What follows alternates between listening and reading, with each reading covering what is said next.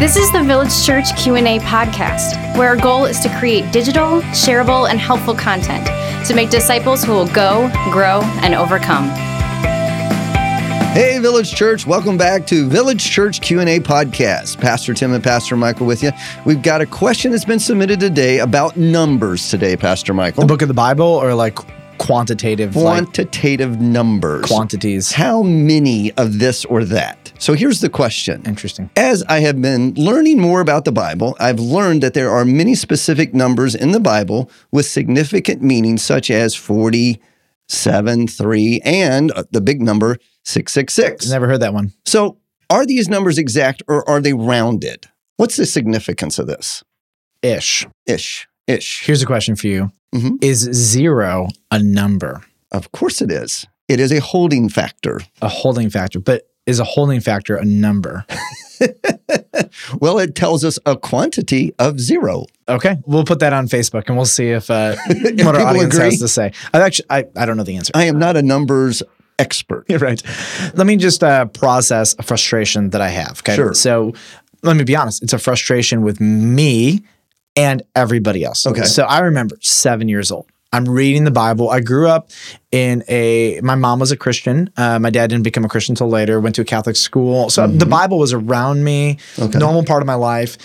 And I'm a thinker. So one of the things that I grew up with was growing up in a world where I was hearing Catholic doctrine and Protestant doctrine. And so from a very young age, 5, 6 years old and on, I'm trying to make the difference in my brain. I understand. You're trying to make it work. I'm trying to make it work, Yeah, and so how does this fit together? But as I got older, I would start seeing numbers in the Bible. And I would wonder, how did they know? Is that accurate? Like there was really only 200,000 people exactly? Like who did the counting? Yeah. I would find there would be, especially when I got to junior high and high school, differences in 2 different accounts. So there would be an account, say, in one narrative in one book and another narrative in another book. And it almost always had to do with the number of men in an army. Okay, right. It would really bother me. And I'd actually, in junior high and high school, as a junior high school boy, my brain was very black and white, very analytical. And I wanted to know that the Bible had no errors and no contradictions, and it was flawless and perfect. And what I had to realize was that 2 people can give 2 different numbers and yet not contradict at all. Right. So one army could be counting just warriors. One army could be counting families. One, depending on the culture and the way they count and the way they put stuff together. Counting. Some cultures round. Yes. Some cultures are obsessed with specifics. There's a 1,000,000-man army. Exactly. 999,999. So part of me wishes that when people try to discredit the Bible based on the numbers that are being used, that they would give the same kind of vernacular credit that they would give to anybody else. So how many people were at church this morning? About 300. 300 exactly? Well, no. Even if I counted, I might have gotten one wrong, right? Or 5. You never know. Maybe somebody came in later. Maybe they weren't, whatever. My point is that I just wish that people would not try to approach the Bible and make it do things that we would never even expect ourselves to do. Because we do the same thing when we count. Right. And I think that's what you're saying. When I say, 300 people. Yeah. Ish. We sometimes, in our culture and in our personality, count very specific numbers. Sometimes we round off. Sometimes we round off to the nearest 100. Sometimes to the nearest 10. Yep. Depends on how we're rounding, too. If I want to talk about, like, how much is this thing going to cost, right? If it's a big item, I might say, my washing machine costs about $1,000. It costs $1,000. Exactly. No. But when I want to know how much money's in my account, I want to know to the penny. Now you want to know to the penny, yeah. Right. There's a very different motivation. It's a different context. It's a different account. It's a different situation.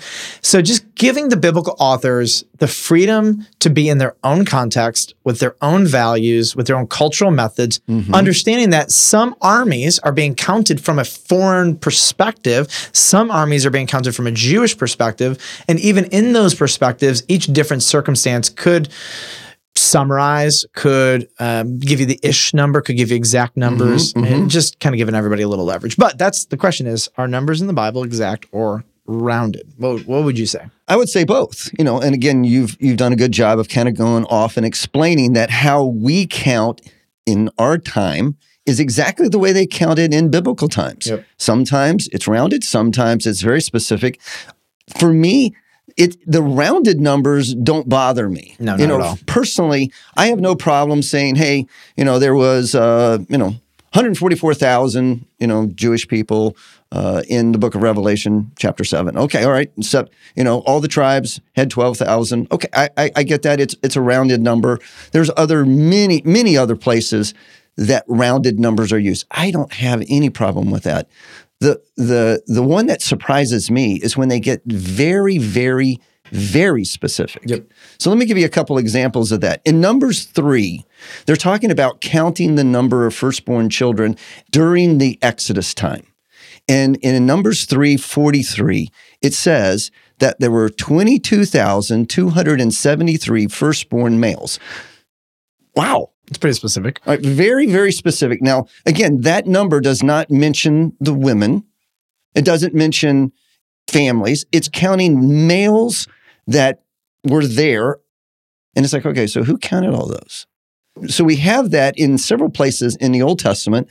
And the crazy thing is we have it in the New Testament too. Yep. When Jesus tells the disciples, cast your net on the other side of the boat, bring them in. And so the disciples cast the net on the other side of the boat.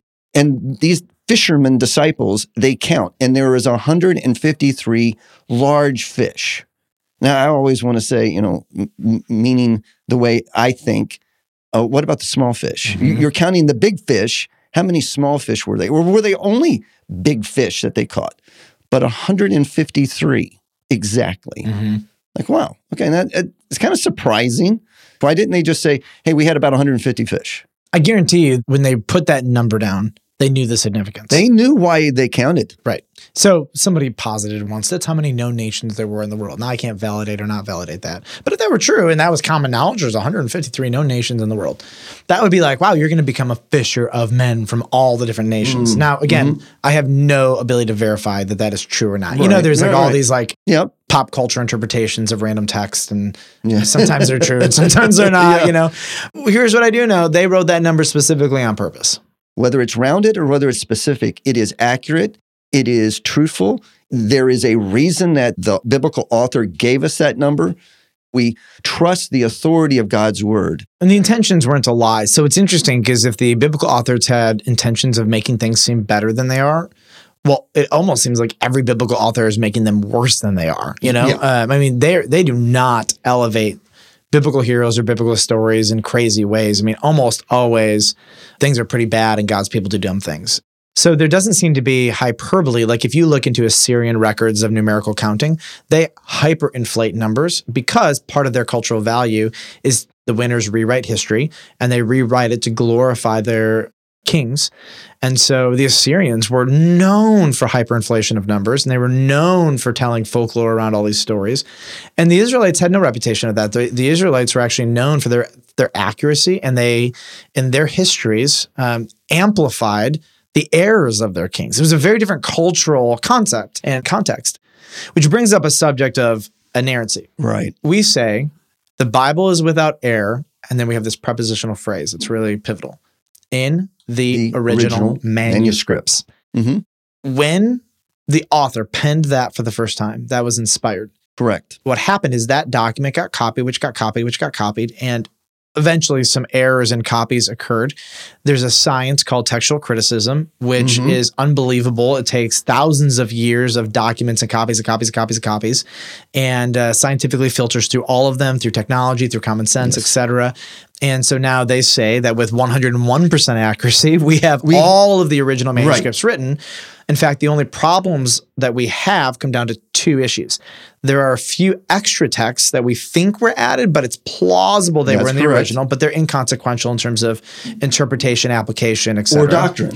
And the other aspect has to with very minuscule things like the spelling of a name, punctuation, the numbers, because sometimes numbers it's just very complicated in the Hebrew language. The Greek language is a lot more crystal Greek clear is a on little this easier kind of to understand numbers. Yep. Hebrew, not quite sure sometimes the numbering, the way in which they used numbers. But what we do know is that with everything ever written, whether or not we have a manuscript that has a little bit off spelling of the name, we already know the right name, so it's a functional non-issue. Whether or not the copy had a grammatical like twist in it that like just we have earlier ones that show us the right grammar, so that's a non-issue. And really one of the big final questions are going to be down to 3 or 4 locations in the Old Testament where there are numerical discrepancies, which are either one of 2 things. 2 different authors from 2 different perspectives articulating 2 different things. So for example, author 1 counts the people before one war. Author 2 counts it 1 month later. Yeah, after the war. After another war, which is all before the big war that's being talked about. Sure. Both have good, honest, motivations. But what's documented, so is this a scribal error somewhere in the process? Is this a perspective error? But here's what we know. Never is it like, and they won the victory and 1 million people survived, and then and they lost and only 3 people survived. It never is that radically different. It's always, we won. It's 1.1. It's 1.2 million, and it's, again, that's not a specific example. Let me give you a specific example, and I'll give you one that I've heard non-believers throw at me and say, see, the Bible's wrong. And it comes to how many years was the Exodus? Because in one place in the Old Testament, it says that it was 400 years. In another place in the Old Testament, it says it was 430 years. Guess what? In the New Testament, Acts says it was 400 years. In Galatians, it says it's 430 years. So which one is it? Is it 400 years or 430 years? See, let me point to you. The Bible is wrong. Well, we've already talked about that. In one place, they're using rounded numbers. In other places, they're using specific numbers. 430 years. To me, we're making a mountain out of a molehill. Before the Exodus, there was 430 years. We know that is the specific years.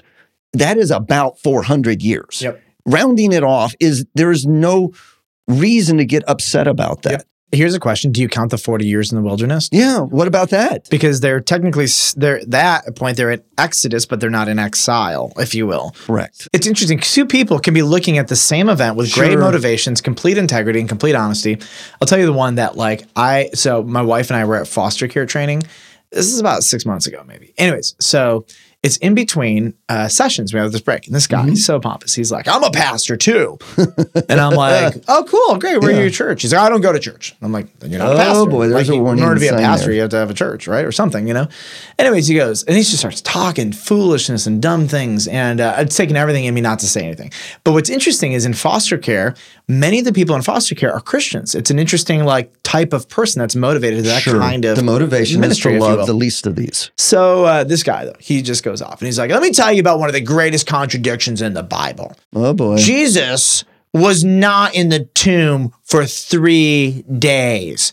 Count with me. Friday to Saturday. Oh, boy. How many days? I've heard this. 1. Saturday to Sunday. How many days? 2. Jesus was in the tomb 2 days. Yeah. And this is what I'm thinking. You're a complete moron. Absolutely. Now, no offense. I don't know the guy. He'll never listen to this, right? But the whole point was like, okay, the first day, Friday. The second day, Saturday.